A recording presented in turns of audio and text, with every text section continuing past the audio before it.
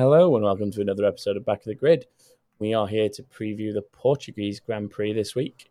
I am your host Tom, and as always I am joined by Chris. Hello. And Stu. Howdy. Howdy. Unknown territory this weekend coming up. Yeah. Yes.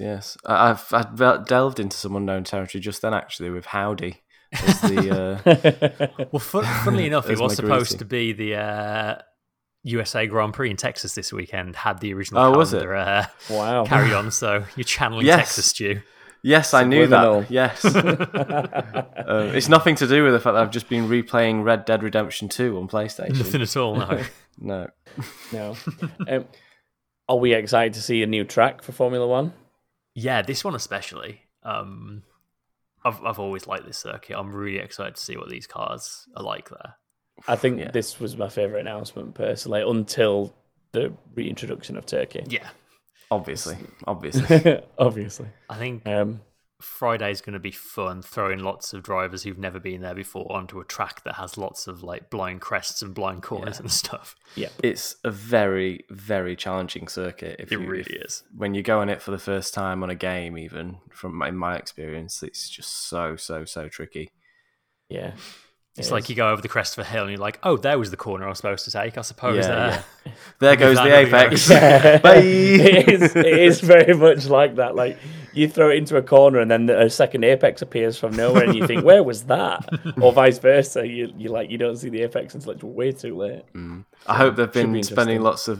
lots of time on back of the grid on the race driver grid. I think it was on race driver grid on Grid Yeah, it Autosport. was. Maybe the first appearance. Yeah, of it's this been on track for me. it's been on Grid Autosport, it's been on Project Cars, Yeah. Race Room, it's on all sorts now, but Yeah, I remember the first time I encountered it and just being so baffled by it. It took me so Yeah. long to figure it out. It's a really, really tough circuit. It's such a relief when you get to that final big sweeping right-hander. You're like, oh, I can relax for a little bit now. It just goes on forever. Yeah. yeah, I've still not mastered it. I've been driving around it 6-7 years in Sims and I've still not mastered it. So I literally, So- I want to go and play it right now. I want to, can we just rattle through this podcast so I can go and play on Yeah, that yeah, track like- and get to know it better, please? let's do it. Right, Chris, crack on with the news then, come on. Well, there's been a week off from racing, and this season that means driver market rumours. So There you go. we'll run through the bulk of what's going on. Let's start with the kind of Haas, Alfa Romeo, Ferrari young driver pool. As we kind of met cluster, yeah, as we sort of touched on a week or two ago, Dmitry Mazepan, who is a Russian chemicals oligarch and billionaire and happens to be the father of F2 race winner Nikita Mazepan. He was sort of sniffing around the prospect of buying an F1 team. That seems to have cooled now. But we do know for fact that he had a meeting with Gunter Steiner in Sochi. According to Russian media, that conversation was him trying to get a Russian driver into Haas for next year. Obviously, the main candidate for that is going to be his son. But supposedly, Robert Schwartzman, who is another F2 frontrunner, is kind of also on the list of Russian drivers that he's working on trying to get into F1. And then we've also had this week, supposedly sources at Alfa Romeo are saying that the Mick Schumacher to Alfa move that we all thought was a sort of nailed uncertainty now might not be the case, and he might actually be headed to Haas. The kind of story goes that might be Ferrari trying to keep Haas sweet, because obviously Haas aren't going to be best pleased with all the Ferrari parts that they're getting right now, given that they're not particularly good parts. Yeah. And essentially Ferrari are saying, here, we'll give you probably the most marketable young driver in the world for one of your seats, and we'll pay a salary in return for you sticking with us and not trying to strike a kind of similar supply deal with Renault, for example. So yeah, Mick Schumacher to Alfa Romeo, not a certainty, it seems, at this point. Interesting. So first thing there then, Russian driver to American Haas team.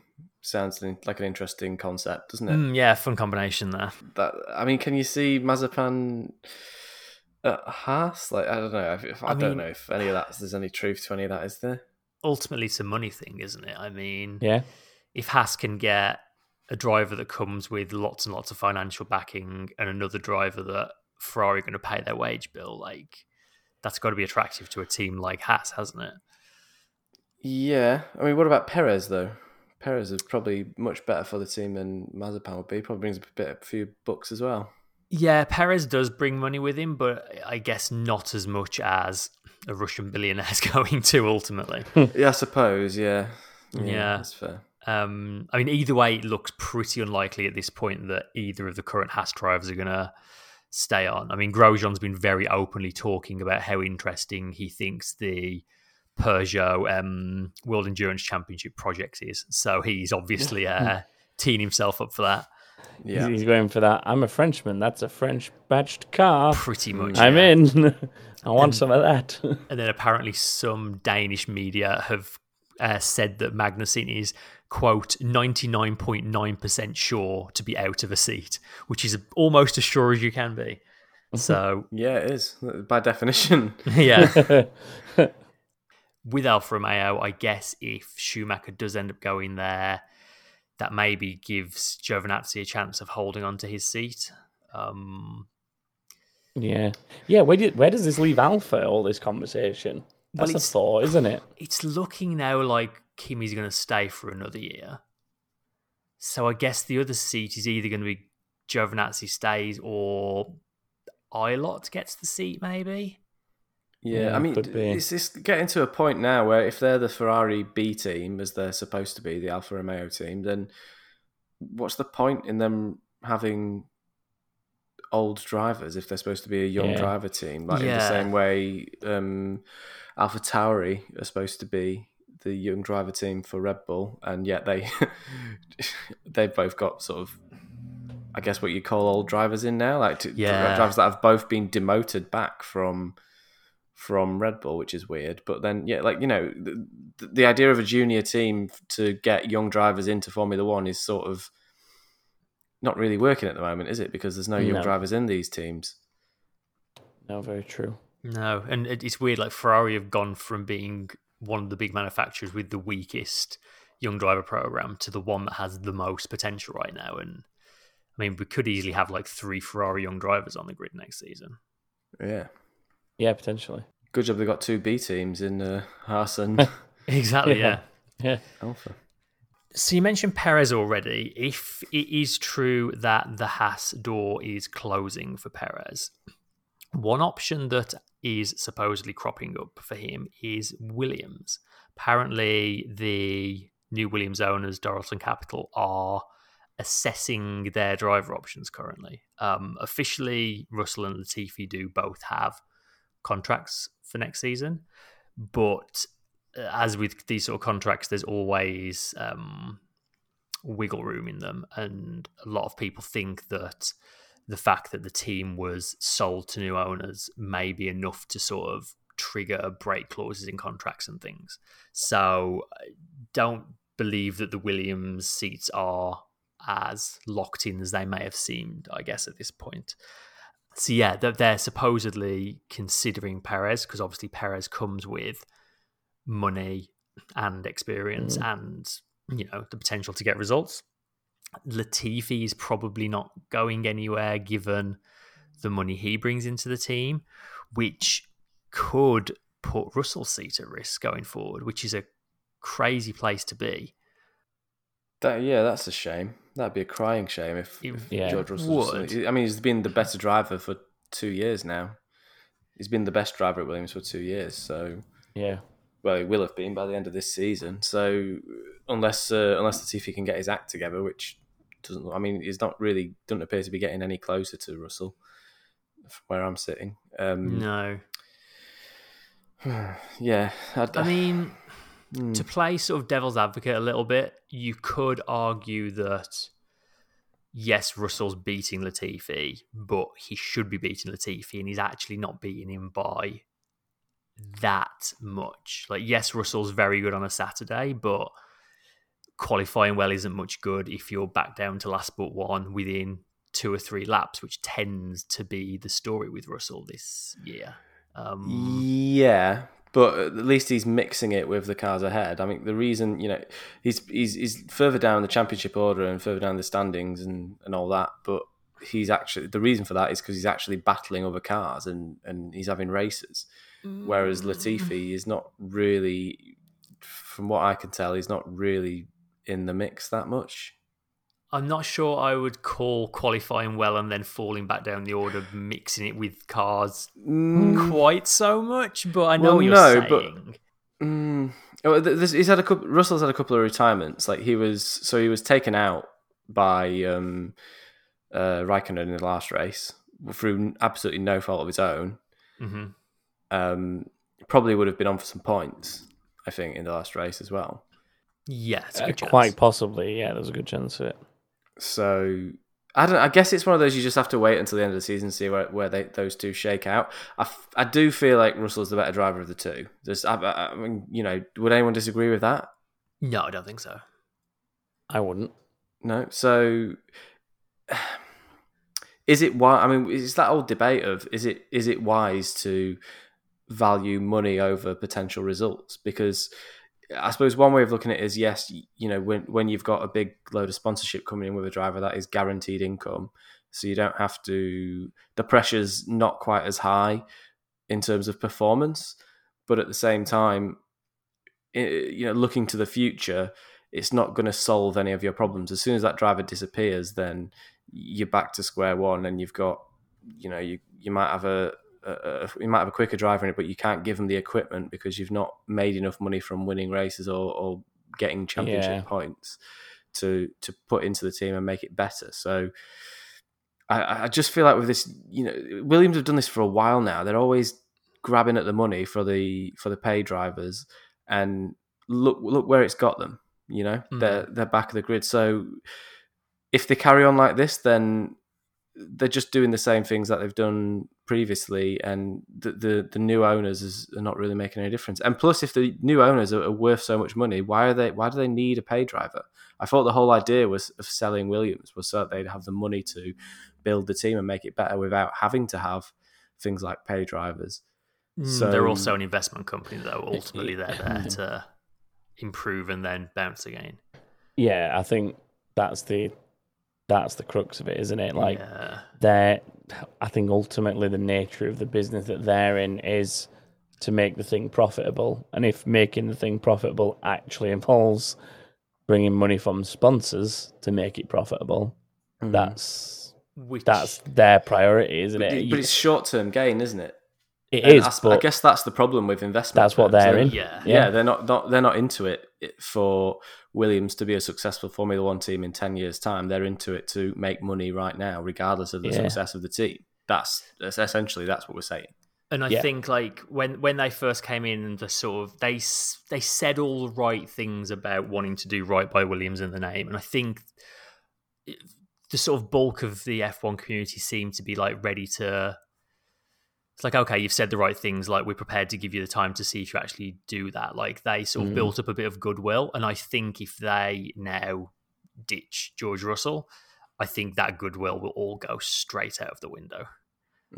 It's going to turn a lot of fans against them if they do that. Yeah, sure. I mean, helping Perez stay on the grid is a good thing, but doing it as a replacement to Russell over Latifi, I think, might be what would rub people up the wrong way. Yeah, well, I think, it's something I've said repeatedly. I'm not interested in seeing drivers who've been around for 10 plus years staying at the expense of young drivers who've had maybe 1 or 2 seasons in the sport, who are clearly very, very talented. And I wouldn't say George Russell's any worse driver than Sergio Perez at any point in Perez's career. Put Russell in the right car and he will get you points and he'll get you podiums. And I'm not sure you can really say that about Perez. Like, I think that Racing Point this season should have spent more time in the top on the podium. He's done it in the past though, when it was Force India and he did it at Sauber. Like, I wouldn't say he isn't capable of it. No, okay, that's not fair. Yeah, I just think that just saying. I just think that maybe things haven't fallen their way this season because we've seen a few scenarios where we'd expect them to maybe be better than they were, and things just haven't gone their way. And it doesn't always. Like I can't put my finger on the exact scenarios, but I feel like between him and Stroll, there's been a couple of sort of situations where, I mean, Stroll did himself out of something in Monza, first and foremost. But other than that, I think there's been a couple of occasions where maybe the way safety cars have fallen and things like that, they've actually disadvantaged them both to some degree. I mean, Perez has missed a race as well. Like, I think there's a few other things that have meant that car's not ended up on the podium. But yeah, I guess. But I think like when a driver can come in and do with the car what he's when Hulkenberg can come in and do with that car what he's done with it, with barely any practice in the car, then those you'd expect those two to be doing a lot better, I think, in that car. True. And if it's last year's Mercedes, then last year's Mercedes was a really, really, really good car. So I think what this highlights is that they might look pretty darn similar, but they're nowhere near the same car. Let's put it that way. Yeah, that's fair. Like I think that that's what we've learned over the course of the season is that they've done a very good job of copying some key bodywork components to improve their car, but there's no way that is on the same level as what last year's Mercedes was. Or Valtteri Bottas and Lewis Hamilton just so talented that they're driving way beyond what that car's actually capable of. Like, is that the well case? Be. If you put Lewis Hamilton and Valtteri Bottas in the Racing Point, then does that car suddenly step up by half a second in performance? I mean, help me with my memory here, but when the Williams was half decent at the start of the hybrid era with that Mercedes engine in it, wasn't it Valtteri that was getting the majority of the high points and podium finishes? To be, yeah. I mean, I'm not saying Massa didn't get any, but I feel like I saw Bottas there more. So, there might be something to be said for what you're saying, Stu. Yeah. So, and I think another factor as well, like, without any disrespect to Racing Point, if I had to have a race car set up and my choice was Mercedes to set it up for me or Racing Point to set it up for me, there's only one choice, really, isn't it? Yeah. That's also true. Yeah, it's funny. This season, like, started off with all this controversy about copying last year's Mercedes, and then the season's kind of proved that doing that will only ever really get you so far, hasn't it? I mean, you can give anyone a paintbrush, but not everyone can paint the Sistine Chapel. Exactly. Yeah. So the next part of this whole driver mess is Red Bull, which always tends to be a driver mess. Some people are now claiming that Hulkenberg is emerging as a front runner to be in the second Red Bull next year. Given how they're approaching Albon this year, the fact that they very rarely, if ever, take drivers from outside, and the fact that there's the link to kind of the Thai side of the Red Bull business, I can't see that happening personally. And even if they were looking outside the team, again, Perez makes a lot more sense because Perez comes with lots and lots of millions of dollars worth of sponsorship money, and Hulkenberg has next to none. I mean, the flip of that, though, is Red Bull don't really care about necessarily bringing someone in with sponsorship money, do they?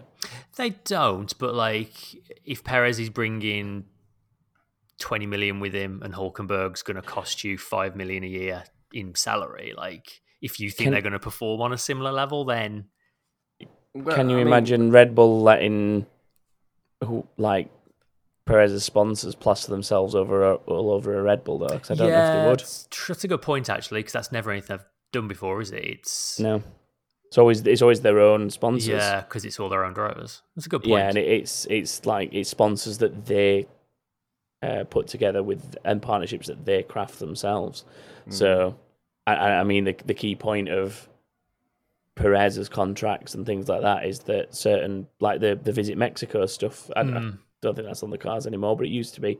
And like stuff like that is all over the car. And like Massa used to bring a lot of money because of the Banks of Brazil, didn't he? And stuff like that. So, but I can't see Red Bull putting stuff like that on their car because it's not their brand, it's not their deal. So that's something to be said for them taking on a paid driver, I guess. Definitely. Then there's Gasly as well. So Gasly's obviously been pretty impressive this season. Supposedly he's impressed a lot of people within Renault, and they may be seeing him as a better option for their French driver than Ocon, who Ocon's sort of going along okay, but not setting the world light. I think it's fair to say at the moment. He has got a deal for next season, but Gasly to Renault for 2022 is a possibility if he can, especially if he can sort of keep up his current form into next season. That obviously could also play into the fact that Red Bull might be needing to head to Renault for engines. I mean, if you remember back in 2017 when Sainz was kind of used as a bargaining chip. Yeah, exactly. So there's a real possibility that could happen in the next couple of years as well. Yeah. And then also Helmut Marko has said on an interview, I think he was Sky Germany the last few days, he said at the moment we only have one driver who is a candidate for an F1 seat. That is Yuki Tsunoda. He's planned for AlphaTauri. He just needs to score the necessary points for the super license. Oof. So that as good as confirmed what we've always said, which is as long as Tsunoda gets a super license, he will be in AlphaTauri next season. Yeah, no pressure, Yuki. Yeah. And no pressure to the two drivers currently in an AlphaTauri as well. Yeah. Well, I think it's pretty obvious that Kvyat's going to be sort of you'd expect it to gone be, by the end of this season. He's not really competing with his teammate, and he's only there as a placeholder anyway. It feels like they kind of needed someone for that seat, and they sort of just slotted him into it, didn't they? Yeah, I think unless Tsunoda has like a shocking run in and drops out of the top four, I can't see a version of events where Kvyat keeps that seat. I don't think. Did you see the Hülkenberg comment where I'm taking this out of context, so if it's not exactly correct, don't criticize me for it, people. But I saw a comment that he'd apparently said if he was in a Red Bull, he could probably quite easily get to at least within 0.3 of Max Verstappen. Quite quickly. I saw that. Who said that? I don't know. Hülkenberg. Because people have been going to him asking him if he'd sit in a Red Bull and stuff, I bet, wouldn't they? And he's like, of course I would. I'd probably get within 0.3 of Max by end of season. So would he get a chance to stay in the seat long enough to to get within 0.3 of Max Verstappen? Probably not. Yeah, and that's the thing. Like, if you are an outside driver that goes to Red Bull, back of your mind, you're always going to know you're only really there until Red Bull have one of their own drivers to take your place. Yep. Because that's just the way that team works. But then that's Formula One, isn't it? You're only there until there's someone better who's available for the seat. So that's kind of like that comes with the territory. I don't think that's a reason not to take a seat in a Red Bull. I mean, with the speed at which he's jumped in to replace people so far this season, and got up to speed, that he had, and got up to speed with it, like those things combined, you'd expect that whoever offered him a contract on the grid at this point, he'd probably take it. Does that just mean that all the cars are super easy to drive then?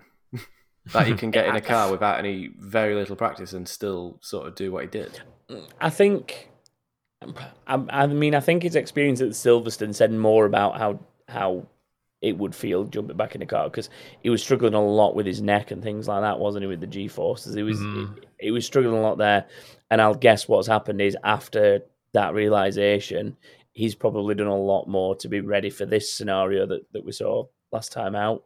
So he's more physically primed for it, because he probably wasn't expecting it until the call for Silverstone. Yeah. Whereas now he's a bit more, he knows he is like fully on call for this kind of thing. So, and I mean, on both occasions, he's done what he can to try and prove that he might still be a threat on the grid given the right car and the right circumstances, in my opinion. Yeah, I think. Well, I think even when he left it, he was still absolutely a threat. Yeah. You would, if you're on that, if you're racing in Formula One and you come up on Nico Hülkenberg, or Nico Hülkenberg's coming up on you, then you're going to be feeling the pressure. I think, he's no slouch. So he's a very talented driver. I just think, like, for all the chat about, how difficult how complicated Formula One cars are these days, to be able, if they were that difficult to drive, then someone who hasn't driven a proper Formula One car in anger for 2 years shouldn't be able to just jump in a car and be able to compete. Yeah, I think the thing is, F1 cars, like era on era, I think they're always there's different kinds of a car being difficult to drive, I suppose, isn't there? Like, yeah, you go back to like the days when it was like V10s and V12s, just like putting down a ludicrous amount of power, and it was like a struggle to get out of the corners. Whereas I know they don't have traction control these days, but they've got so much grip, like that part's taken away. But then, honestly, I think the hardest part, especially for the first time Hulkenberg got in that car, would probably be like learning the steering wheel. Like, yeah, well, exactly. Yeah, it's learning the settings, isn't it? Yeah, and apparently, according to Lando Norris, they basically do a lot of the cars do a lot of the power management themselves, right? Like, you put it in auto mode, you set it up for the weekend, put it in auto mode, and you that's your sort of baseline for a lap and for the race. And then, as you want more power, you can obviously tweak the settings to defend or attack. Yeah, because when the 2019 F1 game came out, I remember seeing the first time Lando Norris got on Twitch playing that, and he straight away said the like ERS settings are more complicated in this game than they are in the real car. And based on like his feedback and the driver's feedback, Codemasters like changed how ERS worked for this year's game, and it's actually more like the real thing in this year's game, which is essentially right for the race. It's you leave it in one setting unless you press the overtake button. Yeah. So but having said all that, I don't think it's a bad thing necessarily that they are easy to drive, because part of the job of an engineer, a race car engineer, is to make a car as easy as possible to drive in a race situation. Because if it's very difficult to drive, then obviously that's one part of your brain that's less devoted to battling the other cars. If it's a battle just to drive the car in the first place, then obviously you're going to struggle to compete when it comes to wheel-to-wheel racing. Whereas if driving the car is just really, really easy and it's almost a part of your body and everything becomes second nature, then you can really put your focus on the racing and getting the most out of that car. So, which I still think is a problem that Red Bull have, which is that's not a particularly easy car to drive, but Verstappen makes it look a lot easier to drive than it is and gets more out of that car than it probably should be getting. I could go for that. It is, to kind of wrap all this up, I guess, like the kind of headline to this is drivers like Perez and Hulkenberg and possibly Russell are struggling for seats, and you've got people like Mazepin potentially on the way in. And, I don't want to do the kind of disrespect, like he's won races in F2, he's no slouch, but if it was purely on merit, he'd be a lot further down that list than many drivers that are potentially going to be out of a seat next year. It's true. It'd be interesting to see where cost caps affect the desire to pull in a paid driver. That's going to be the most interesting thing to do with that particular part of the regulations, is if that makes them less inclined to pull in paid drivers because they know where money is not being spent per se, but they know that there's budgetary restrictions, and it's easier for the smaller teams to,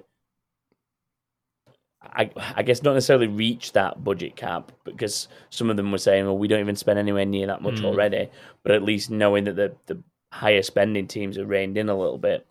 Yeah, but then they're not restricted on driver wages, though, are they? Am I right in thinking? Yeah, that's right. No, but I mean, it's not the money going out on salaries that's the issue, is it? It's the money coming in from sponsorships. But then if all the sponsorship money is going straight back out on the driver salary, then I guess that's like one less bit of funding they have to find for the car. Yeah, I suppose. Because they're not having to pay their driver, all the sponsors will just pay the driver and they can concentrate on the car. So it still makes sense to get a pay driver in. Yeah, I could see that logic. Yeah. It's just to see how that affects it. Yeah, it's just that sort of balance between, do you want a pay driver who will drive your car and probably never win a race, or do you have a driver that you pay? Do you have a brilliant driver who costs a lot of money and will win races and pay for himself that way? If you can give him the car. I suppose there's a lot more ifs and buts around getting the bigger driver in and the better driver in than there are by getting a pay than there are from getting a pay driver in. Yeah. Pay driver, guaranteed income. You can see why they do it, is what I'm saying. Oh yeah, But I just definitely. think long term, it's diminishing. You get diminishing returns from it because obviously, first you get that big influx of cash when the driver first joins, and because they're not winning races and getting points, that's where you lose out over time because the team just declines over a period of years. Yeah. Well, I mean, Williams is probably a good example of that when we've talked about it. Yeah, I don't think that's the sole problem at Williams, but no, it's not. But I think definitely it's a factor. It's part of the problem, though. Yeah. Which I guess is why a driver like Perez is attractive because he kind of straddles that line, doesn't he? He does bring money in, but maybe not quite as much as a pay driver. But he also is a talented driver that will get you results way more than your average pay driver will. So yeah. I wonder if Russell brings any sponsorship money in with him, or whether they're not. I'd imagine being in the Mercedes Junior program, probably not.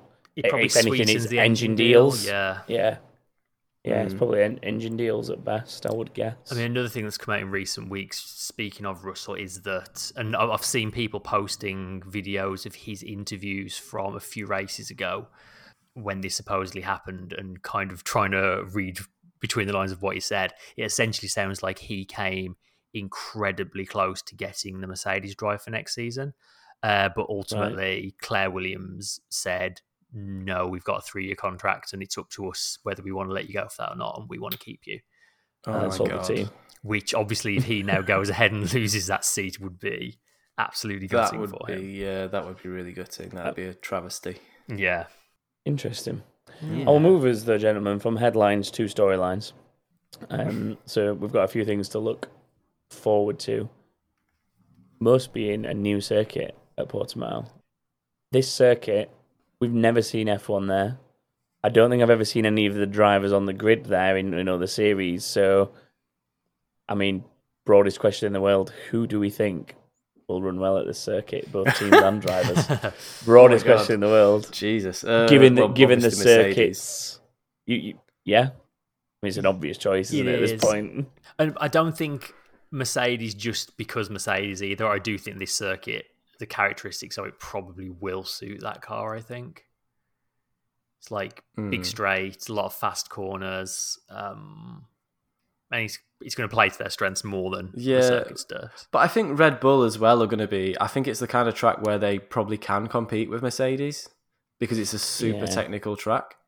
That long start-finish might cause them some issues, but I think they'd make that up around the rest of the circuit, really. It's such a windy circuit. Like there's only really that big, long straight, and the rest of it is all really quite sort of twisty and undulating.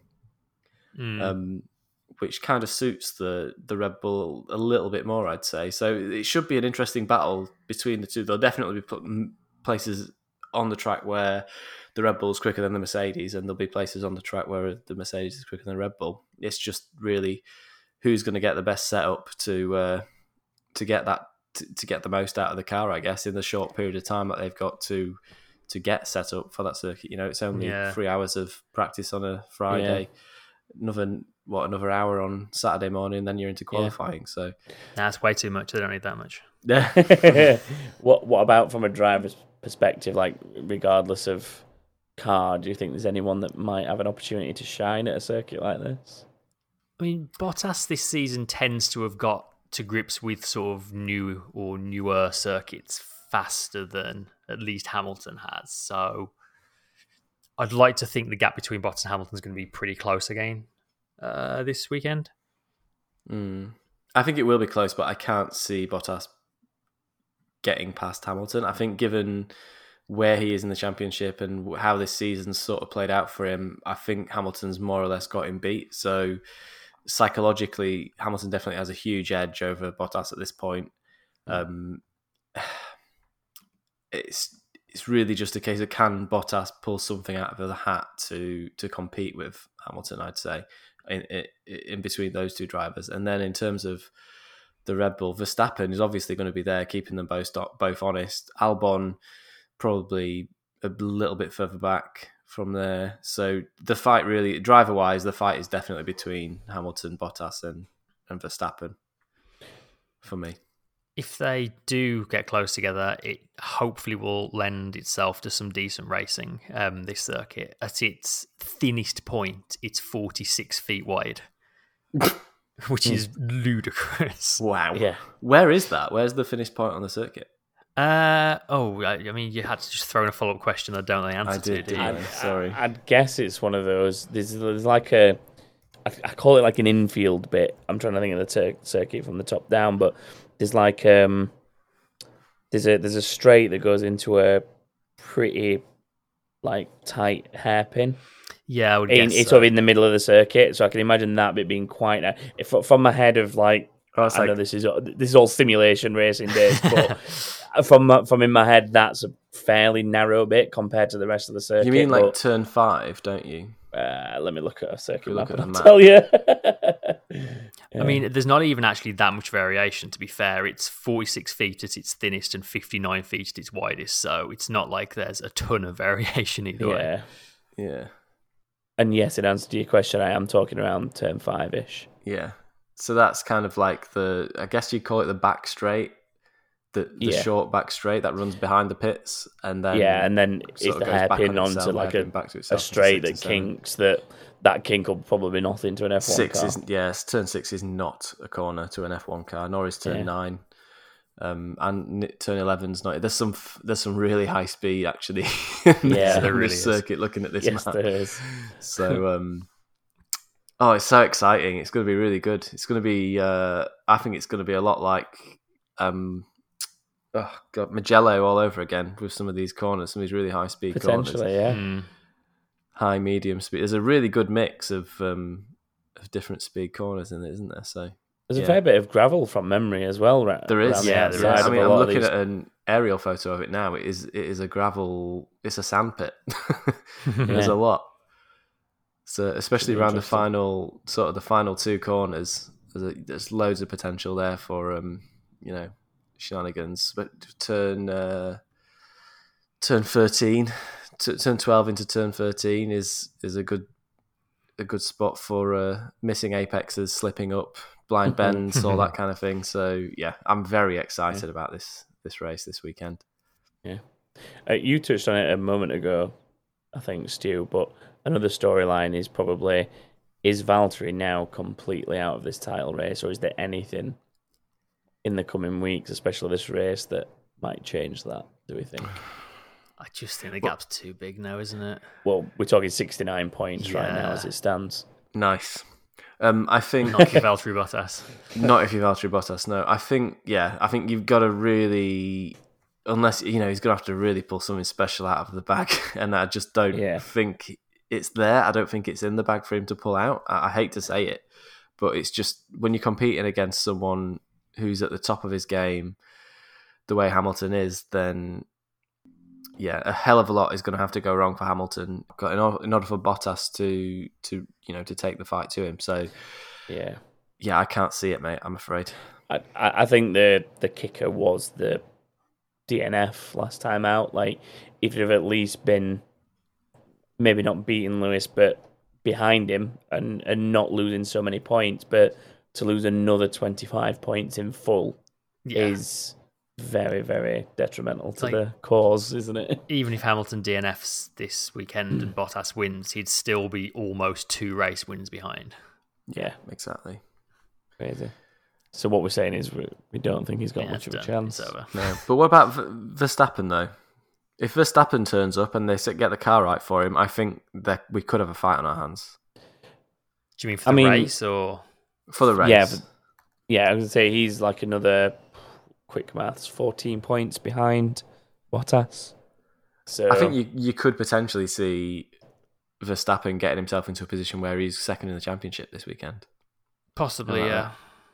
Throw that out there. Yeah, the race for second could still be on potentially. Yeah. Whether he takes second off Bottas this weekend or not, 14 points is a big gap to close. Yeah, but you'd have to have a pretty bad weekend, Bottas, for that to happen. But it's not outside or Max have a very good one as well. Yeah. That's or a combination of the two. Yeah. So, okay. That being said, Renault, do we think they can keep pushing towards podiums after last time out with Danny Rick? Yeah, of course they achieved the podium, didn't they? in at the should I say pushing towards more podiums to be more precise?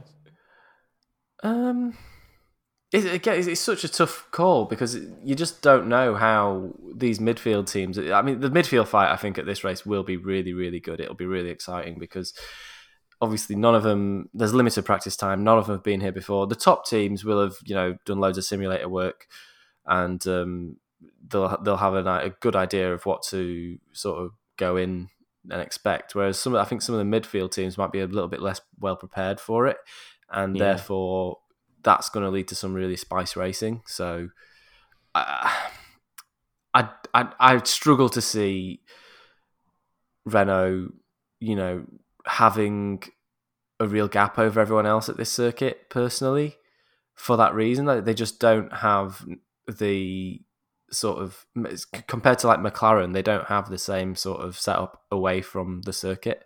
So I'd be more inclined to go with McLaren for points and good points in this race than Renault. But on recent performance, it's very, very difficult to tell. Yeah, the momentum's definitely with Renault. I mean, considering McLaren were pretty solidly in third place in the championship for a good chunk at the start of the season, they could easily come away from this race in fifth if they don't outscore Renault racing point. Yeah, it's so tight. There's so much to lose. That third place is ridiculous. Yeah, I think that. I mean, I've been saying it for a few weeks now. I'm sticking to my guns, and I think that Renault just have that momentum and look good at too many different circuits to look past at the minute for that third place. I think that, not necessarily saying they've got third in the constructors wrapped up, but I mean they look the best for it for me at the moment, and I'm kind of happy to stick by that, I guess. I think the deciding factor in that fight is going to be which team can get both of their car scoring points, because all three of them seem to only ever seem to get one of the two cars in a decent position recently. Yeah, that's very true. Yeah, if you can get the sort of if you can get McLaren in 5th and 6th or something like that, or even 4th and 5th, then that's going to be a huge hit for the other teams and a huge bonus for McLaren. I mean that's been the killer for McLaren over the last 3, 4, maybe even 5 races, is getting both cars finishing. They've one or the other's had an issue for some reason. So speaking of trying to get points. Williams, we felt, came awfully close last time out, or had at least the potential to come close last time out. And even before that, in Mugello, Russell was extremely close, eye-wateringly was on the cusp. Yeah, do we think that the chaos of another new circuit and what the confusion and the madness that brings, do we think this is another chance for them to maybe sneak a point, depending on how things go further up the field? Yes. Yeah, I mean, what better way for Russell to kind of respond to these rumours than to grab his first point or two? Yeah, that would be nice. It would be nice. I mean, I think there's potential. It's going to need DNFs. It's going to need people not finishing ahead of them. I don't think that if 20 cars finished, they'd make the points. But I think with the uncertainty of a new circuit and the number of gravel traps and stuff like what we've talked about, like things that could end a race slightly differently to some other circuits, like what we saw at Mugello, I think that's what gives them the chance. And if you can get in a scenario where 4 or 5 cars aren't finishing again, suddenly Williams is quite potentially in 11th and sniffing at that single point, aren't they, in 10th? So they just need to be there to pick up the pieces if the opportunity arises. Yeah, they need to be not getting taken out by Kimi Räikkönen's of the world. We're a rogue alpha. Yeah. Yeah. With that being said, Stu, do you want to take us through predictions and put our words I will. down on paper? I would love to take you through some predictions, Tom. Okay, so fastest in Q3. Who shall go first? I'm going to give it to Chris first this week. Oh boy. Oh boy. Oh boy. Based on other new races this season, I'm going to go with Bottas. Bottas. Ooh. Okay. Tom? Oh, it's very difficult. I'm going to play what I think is safe and say Hamilton. It is difficult because Bottas has, in qualifying, definitely upped his game in recent races. Yeah. And he's been competing more. So this is a really tough one this week. Between those two, for the sake of differentiation, I'm going to go Verstappen. Ooh. Go into the unknown. Stu's feeling the luxury that I've felt in the past, where I've got a couple of points in hand here. I can go left field, and if it pays off, I look like a genius. Yeah. And I also don't want to win the overall championship because it's not a great look when you're a host and you win your own thing. I mean, I do feel sorry. Or is the best look, because we should know what we're talking about to a degree. We should do, but we clearly don't. that much is painfully obvious, I think. Yeah. Tom, who you got for the win? It's really, really difficult, but I'm going to stick with Hamilton for a double. Hamilton, double ham. Chris? I want to be wrong, but I'm going to say Hamilton. Hamilton. Okay, I'm going to go double Verstappen. Oh. First DNF, it's my turn to go first. Who was the first DNF last race? Oh, good question. Russell, when he got hit by Raikkonen. Oh, yeah. Of course. Yeah. Oh, God, that's a shame. Okay, I'm going to go Raikkonen. I think he's having a bit of a shocker this last few races, and I think it's all going to... Mm-hmm. Yeah, I don't think that trend's going to just suddenly disappear because he's in a bad place at the moment. Tom, your turn to go first, to go on this one. Even though it's a wide circuit, I can just feel that there might be a bit of bunching up early in the lap in the midfield. So I'm literally just looking for the person closest to the middle of the table that I can see, and that's Esteban Ocon. Ocon, he's kept his nose clean quite a bit, Ocon. That's an interesting... Yeah, now is his time. Time to shine. And Chris, who's your first DNF? I'm going to have a Kvyat, I think. Have a Kvyat? Kvyat's been keeping his nose clean as well, you guys. Like, I don't know. I don't think these are wise predictions you're making. There's nothing cleaner than having your nose wiped off by Alexander Albon. That's what I'll say. I suppose, yeah, that's true. Okay, number of finishers. Tom, it's your turn to go first. I think I'm going to risk a low number here because of what we've seen at other newest to the calendar circuits or first-time circuits. So I'm going to really take a risk and say 15. Ooh. 15. I think you're in the right ballpark there. Chris? I'll go one more and say 16. 16. All right, I'm going to go 15 as well on this one. I think it's one of those circuits where, because there's a lot of undulations and they haven't been there for, it's definitely of the new circuits we've been to, it's probably the most complex, I'd say. Yeah. And there's a lot more stuff that can easily catch you out, and there's going to be the odd bump and stuff that they're not accounting for. There's going to be times when each car during the race ventures into a part of the circuit that they haven't been on all weekend, and that's the kind of thing that can take you out of a race. Yeah. So I think the difference between Mugello and here is Mugello is technical, and like you say, this is a little more complex than it is technical. Yeah, and it's fast as well. This for a Formula One car, this is a fast circuit. Yeah, and I think that combination, along with, drivers have tested at Mugello and stuff quite a lot in the past. So some drivers had a bit of an eye in for what to expect to Mugello. I don't know how many are going to have it here, so I'm with you on that, Stu. There. Yeah, it will be. I think we're all. Those are sensible predictions. We've made some sensible predictions there for a number of finishes, I would say. And obviously, you're going to get all 20 cars finishing now we've done that. Random driver, Chris. Random driver this week is Esteban Ocon. Ocon. Mr. Consistency. Give me money mouth. Give me money mouth. Give me money mouth. Ocon. I love that has become a term over the years that we've been doing this. Are you going to money mouth it? Yes, I am. So, well, you've got 5 up. Oh no, you haven't. You've got. Yeah, I suppose you're putting him 20th then. Yeah. Yeah. First DNF 20th. Yeah, money mouth, of course. Chris, where have you got him? Where's he been finishing recently? A couple of retirements, 7th, 8th, 5th. The most broad spectrum in the world. Yeah, it really is. He's so hard to read.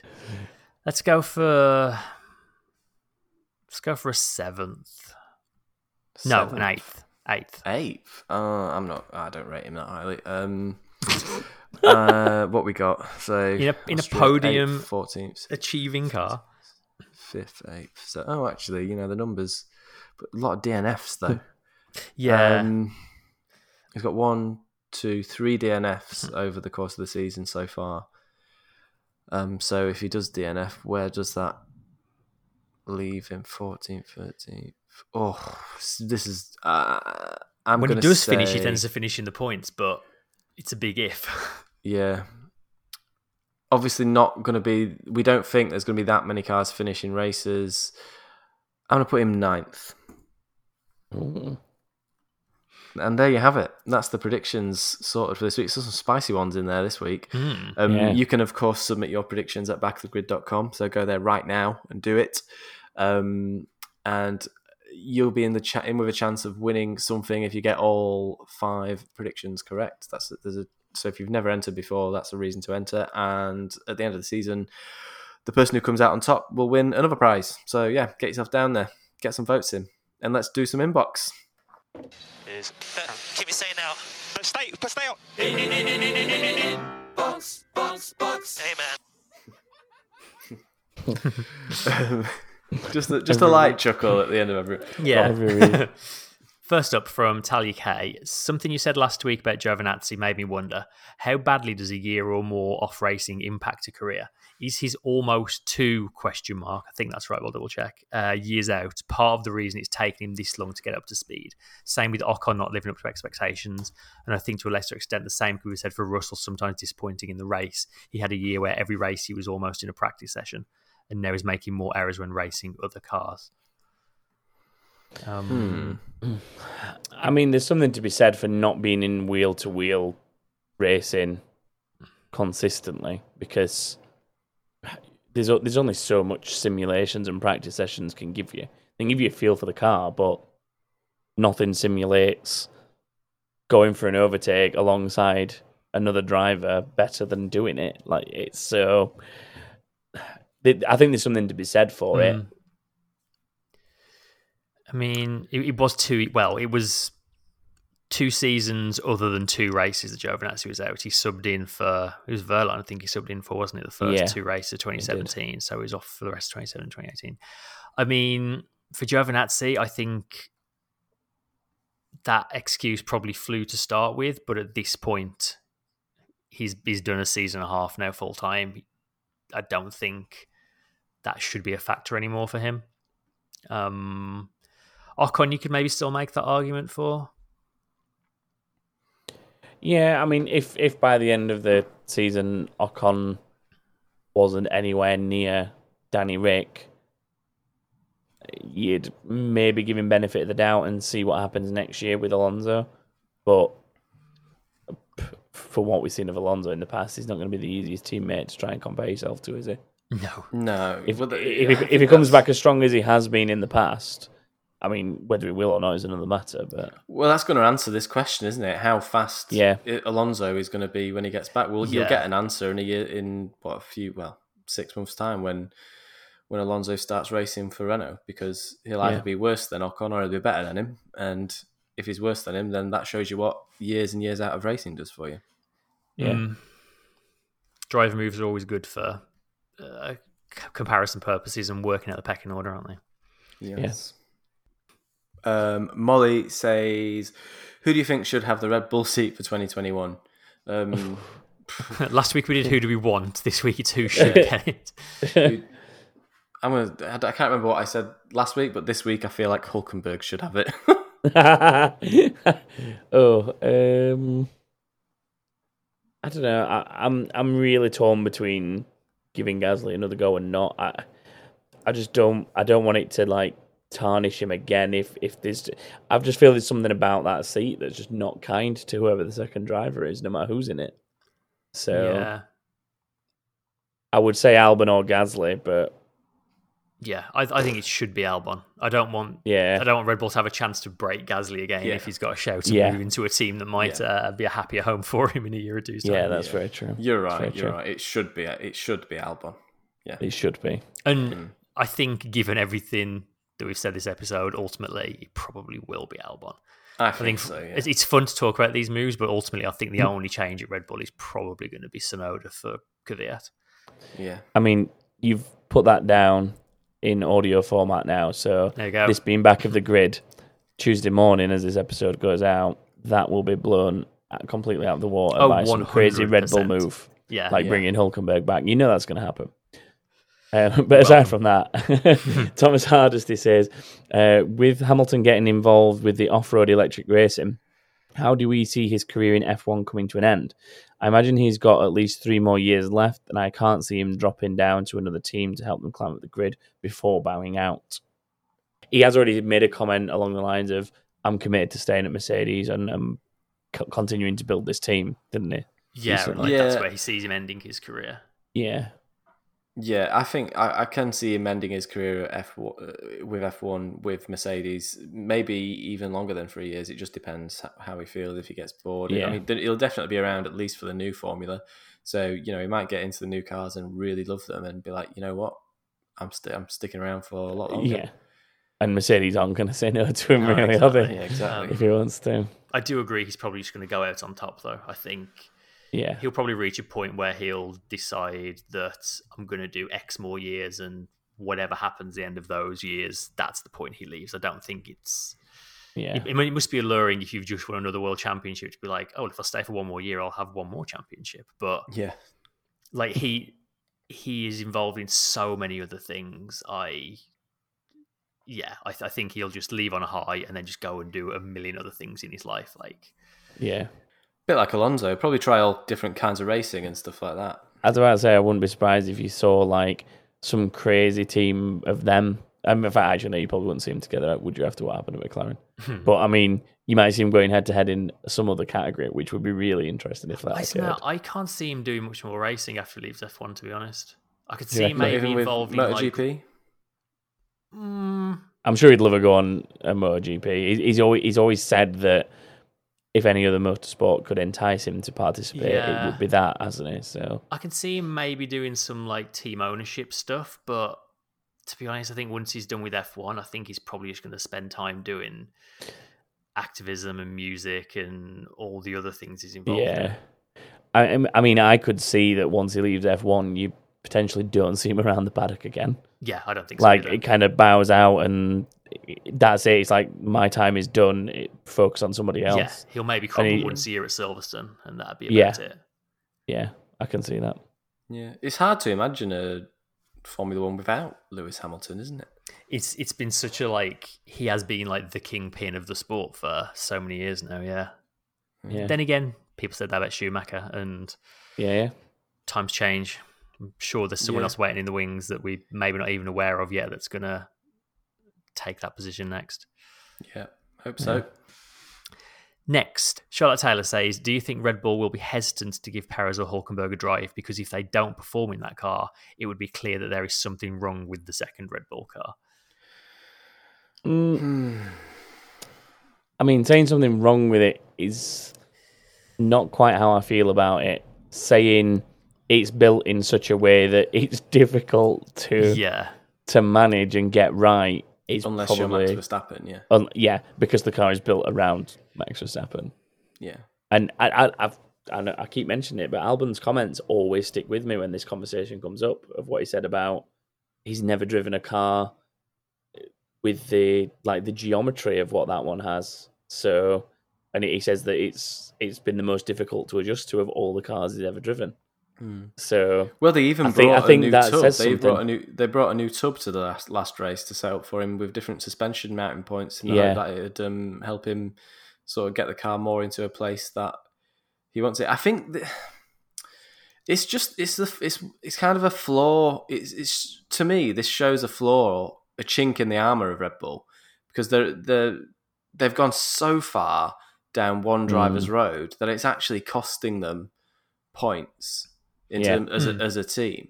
Like they've gone so far in one direction that no one else seems to be able to drive the car other than that one driver. So therefore, they're actually not getting overall. Yeah, that one driver's doing very, very well for that team, and he's very strong, performing very, very strongly, and he's able to compete with the Mercedes. But it's at the cost of the second driver dropping back into the clutches of the midfield and losing points. So overall, they're losing points. They could definitely afford to pull that car back towards the other driver a little bit and give him a bit more speed, and they'd absolutely be gaining points if they did that.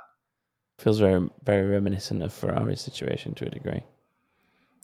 Yeah. I guess the key is you need someone who's just like Max Verstappen. You need someone who wants the car the same as him. So there's a compatibility issue between the two drivers really and the car.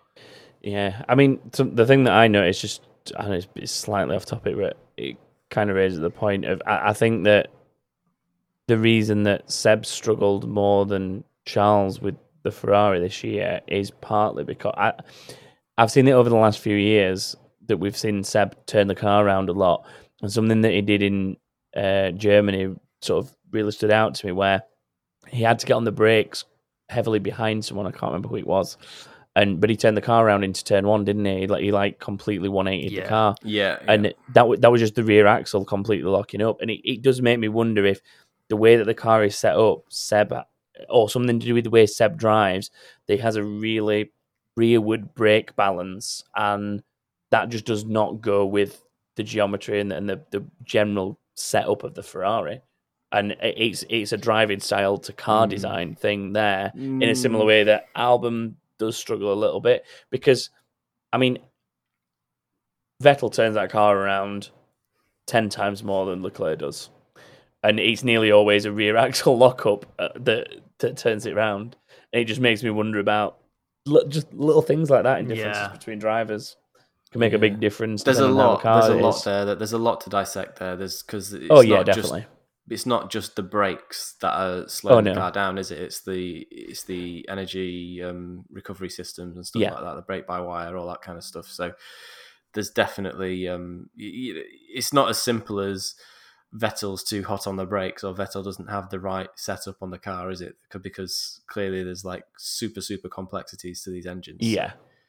Oh yeah, I'm not saying that's a single factor. I'm just saying it feels like a similar scenario where it's a driver whose style does not suit the way that car is currently being built. Yeah, because it's not built for him. Yeah, it's built for the other guy. And that's exactly it's the same problem. I mean, Red Bull exists these days to make Verstappen world champion. That is mission one of Red Bull right now. Yeah. Yes, they probably are dropping points from a constructor's point of view in the other car, but that's not what they're there for. And it was the same when Vettel was there. They've always been a team that's focused themselves on one of their two drivers. I mean, they always seem pretty desperate to take the youngest world championship record from Vettel for Verstappen, but he runs out of time for that at the end of this season, I think. Yeah, he does. That's one record that Vettel will hold on to. Yeah, and I'm actually pleased about that. I'm really pleased about that. Yeah, me too. And I don't think I'd like Max Verstappen to be the youngest F1 champion ever. Ooh, interesting. Well, I've probably just triggered a million Dutch people there. But... I mean, that's it. We deleted Finland the other week. We've now just deleted Amsterdam from the podcast players. Amsterdam, not the Netherlands. Just Amsterdam. No, sorry. I mean, now we definitely now we've definitely ruined it. No, I've just ruined it 10 times worse. Should we move on? Yes. Yeah, let's. Is it me? Yes, it is. Yeah. It's a very good question, that, by the way, Charlotte Teller. Thank you. Liam says, with the rumours of Perez and to Williams and Gasly to Renault, do you guys think these moves are possible? And if they do happen, what will happen to George and Esteban? I'm a Renault fan and would love to see us get Gasly, as Ocon has been a bit meh.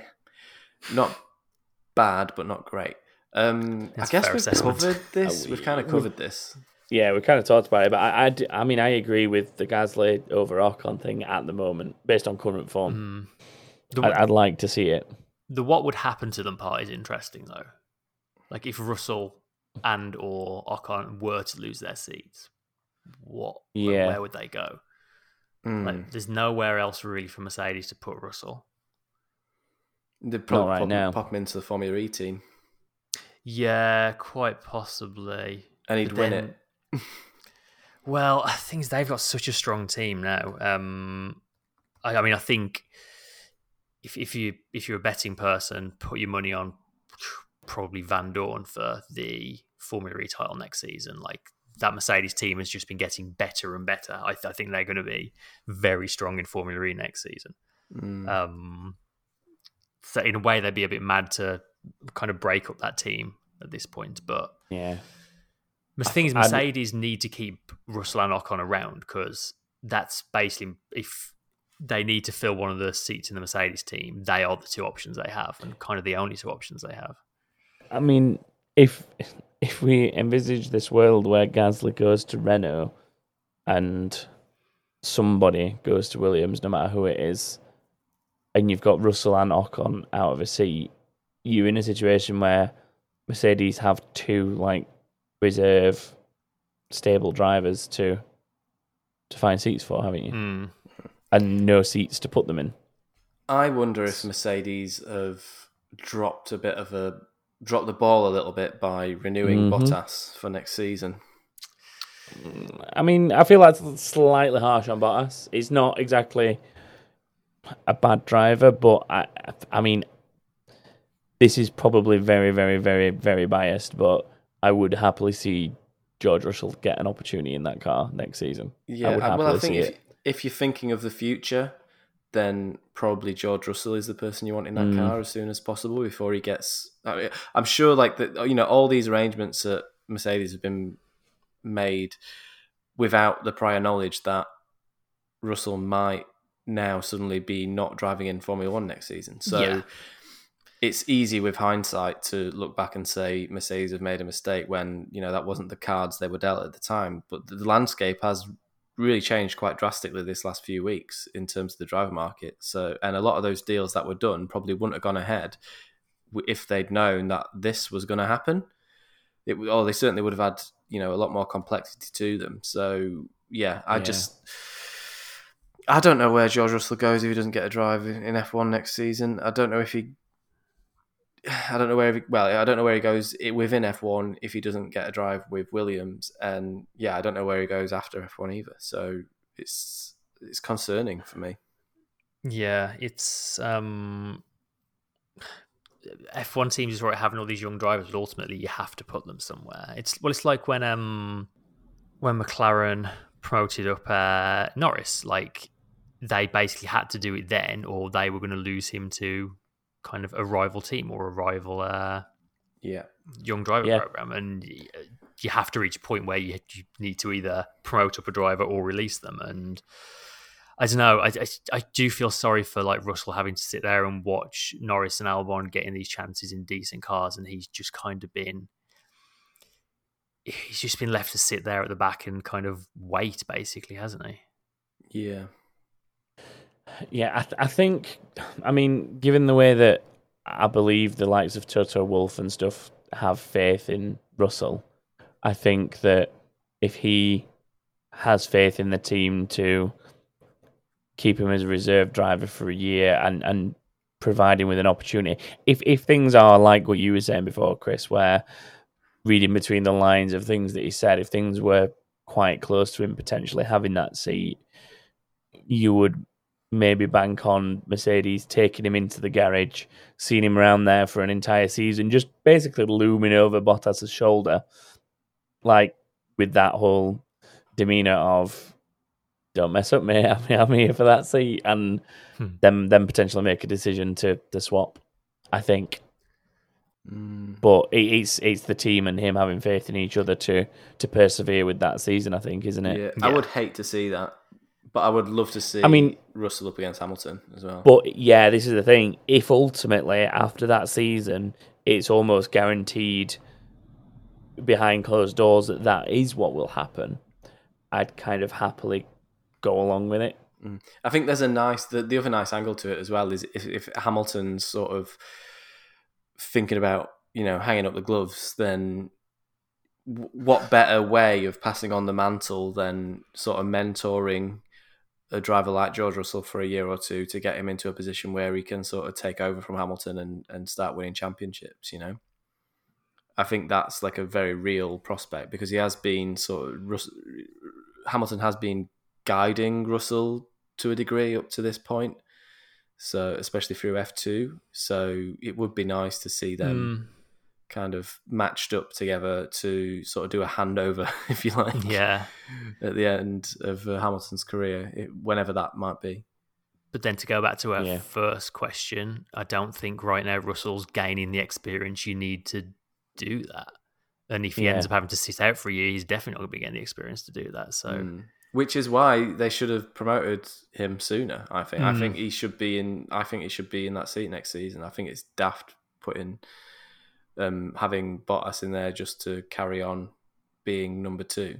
And I don't think Bottas has got the goods to beat Max Verstappen. I think Max Verstappen will finish the championship this year ahead of Bottas. I really do. I wouldn't doubt that at the minute. And I think as well what Mercedes need to look at in terms of perspective is they need to be looking at who is the next Lewis Hamilton for them. And I'm not saying go on and win 90-something races plus and multiple world titles, but who is going to be consistently at the front and someone that you feel that you can rely on 100% all the time to get that job done. Because as good as Bottas is when he shows it, he's never 100. I don't ever feel you can be 100% behind Bottas, sadly.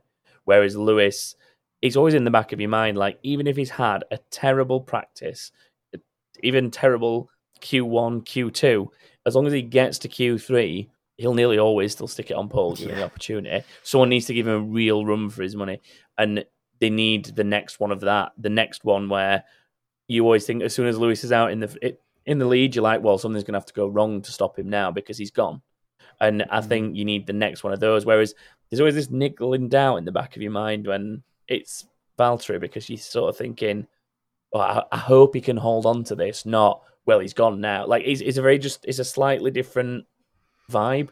And I think Mercedes need to start thinking about who is the next surefire, this is the guy to lead the team, like what Lewis is. Yeah. And I don't think, sadly, Valtteri is going to be that guy. I'm not even saying George Russell is that guy, but what I'm saying is I don't think Valtteri is either. And to be honest, I think if Russell did jump in that car next season, he probably wouldn't get the results Bottas had for at least his first season. But if you're making that move as a kind of future planning thing. You're not doing it for the instant results. And, that Mercedes is good enough that they could allow Russell a year to find his feet and maybe come 3rd or 4th in the championship, but stick with someone and let them build, which is the mistake that Red Bull have been making for all these years. They're not allowing anyone in that second seat to take the time to build themselves up to speed. Yeah. Such a weird year for drivers. Yeah, very weird. It is. I'll move us on to the last one because we've got one left. Okay. Wesley Paul has said, do all of you think this year's crazy schedule will have any lasting impact? Triple headers, no Friday practice, tracks where F1 hasn't been in years or even at all. It's all made the season interesting despite the predictability of Mercedes dominance. I hope so. I hope this season kind of gives the organisers sort of pause to think about what is F1, like what is the people tune in for and what it makes it successful. Because to go from a point where we didn't know if we'd have a season at all to what has actually been one of the most fascinating seasons in recent memory, and a lot of that has been kind of because they've had their hands forced. But I think there's a lot to learn from this season, and I hope they actually do and don't just go straight back to how it was before. Yeah, I think definitely the new track, introducing a few new tracks into the mix has definitely helped a lot. Not a huge fan of the triple headers side of things, just from sort of a work-life balance point of view. It makes it does make sort of, it makes it very intense. Same for the teams as well. And for the teams, well, that's what I'm saying. Like, so it's hard for us. It's even harder for the teams and the families and stuff like that. You got to think this is still like, as much as people love Formula One and want to see as many races as possible, there's still like real humans working in that environment and making big sacrifices in order to do that. Already making big sacrifices in order to be able to do that. To ask even more of them by throwing dozens and dozens of triple headers in it over a season is just asking too much, I think. Yeah, it's no coincidence that the divorce rate in F1 mechanics is much higher than most other jobs. I think if Max Verstappen said it, if they're going to throw loads of triple headers into the season, they might as well fill out the divorce papers now, because there'd be a lot. Exactly, yeah. Friday practice and things like that, definitely, yeah, they could totally be making tweaks to that. I think one thing that we've seen this season already is that Friday practice running just isn't crucial. It's not absolutely necessary in order for the teams to be able to compete on a weekend. It's a nice to have, because you do get situations where you might go the wrong way of setup and you need a bit of time to sort of recover that. It's nice for the teams to have a bit of a comfort blanket, but is it necessary? Probably not. Like, it's kind of race what you brought attitude is what sort of becomes the thing to have if we don't get the practice like we saw at the Nürburgring. It's kind of like a lot of unpredictability leading into the race, a lot of unpredictability during the race, and not that many finishes. So it really spiced up the entertainment from that side of things, with the help of a couple of safety cars, or a safety car. And then what was the last one? I think I covered all. That was kind of it, really. Yeah. It was more just, despite Mercedes still dominating, the other elements have kept the season. And I mean, I'd agree with that. Despite Mercedes dominating, I mean, it's become a foregone conclusion at this point, really, where the titles are going. But I'm still quite enjoying every single race we've had in recent times, because there is so much going on, and there is still elements of unpredictability even at the front because of it. It's not like there's been some races recently that aren't a complete cakewalk for Hamilton. It's not like he's the points tell one story, but the actual on-track action does tell a slightly different one, I think. And I think if you look cut and dry at the points, yeah, it's a dominating season for him. But I think that there's been times both Valtteri and Max have given him a good run for his money, and they will consistently do that given the opportunity. And I think it's a little more entertaining than what the points standings tell you anyway. Personally. Yeah, it wouldn't take many things this season to have happened slightly differently for that points table to tell a different story. Like, I don't think it would have stopped Hamilton being in the lead, but maybe not by quite as much as he is. Yeah, I mean, definitely, the puncture on the final lap of the race at Silverstone being one of those. Hamilton almost being out of qualifying in at the Nürburgring as well. Yep. Yeah, there's been a few close shaves. It's not been a cakewalk for him, but I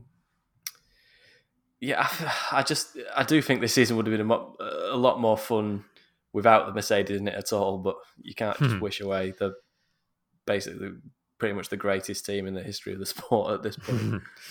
Yeah, I mean, there's not much you could have done this season to stop it being a Mercedes dominance, but at least, as Tom said, there's been plenty of other stuff going on that's made it worthwhile watching, and hopefully it's stuff that the sport learns from. Yeah, and there's a load of the season left yet. Yeah, so you never know. They might get reeled in by Red Bull and have a tough time for the rest of the season. We've got another 6 races to go in the space of 8 weeks. We can dream. I think it's going to be 6 races. Yeah, I think total 6 races in the space of 8 weeks. I think it is. Yeah, it's a very compact end to the season. Let's put it that way. We're in October. Yeah. And we've got 6 races. We're mid-October, and we've got 6 races to do. So I think this weekend should have been the American Grand Prix, which has been a place where a lot of championships have been won in recent years. It's weird to think that we're not at that point yet. Yeah, I wonder how early he can win it, actually. I'm not really sure of that. It can't be far off now. No, it's got to be. We'll do the maths depending on the outcome of... depending on the outcome of this next race. Yeah, we'll figure that one out for you guys. Tune in for that next week. Or somebody will figure it out for us and let us know. People usually do. Yeah, hopefully. Save us a job. But that is it for this week anyway. So thank you very much to everyone who's sent us in some inbox. If you'd like to get in touch with us after the race with any comments or messages, you can find us online at backofthegrid.com, where there's a contact box, which is also the best place to go register and get involved with the Predictions League. Or you can get in touch with us on Twitter, which is Back of the Grid F1, and you can find us on Facebook as well by just searching for Back of the Grid. That is it from us this week. So we all hope you enjoy the Portuguese Grand Prix, and we will see you next week to review it all. Goodbye. Bye. Bye. Be nice. Bye.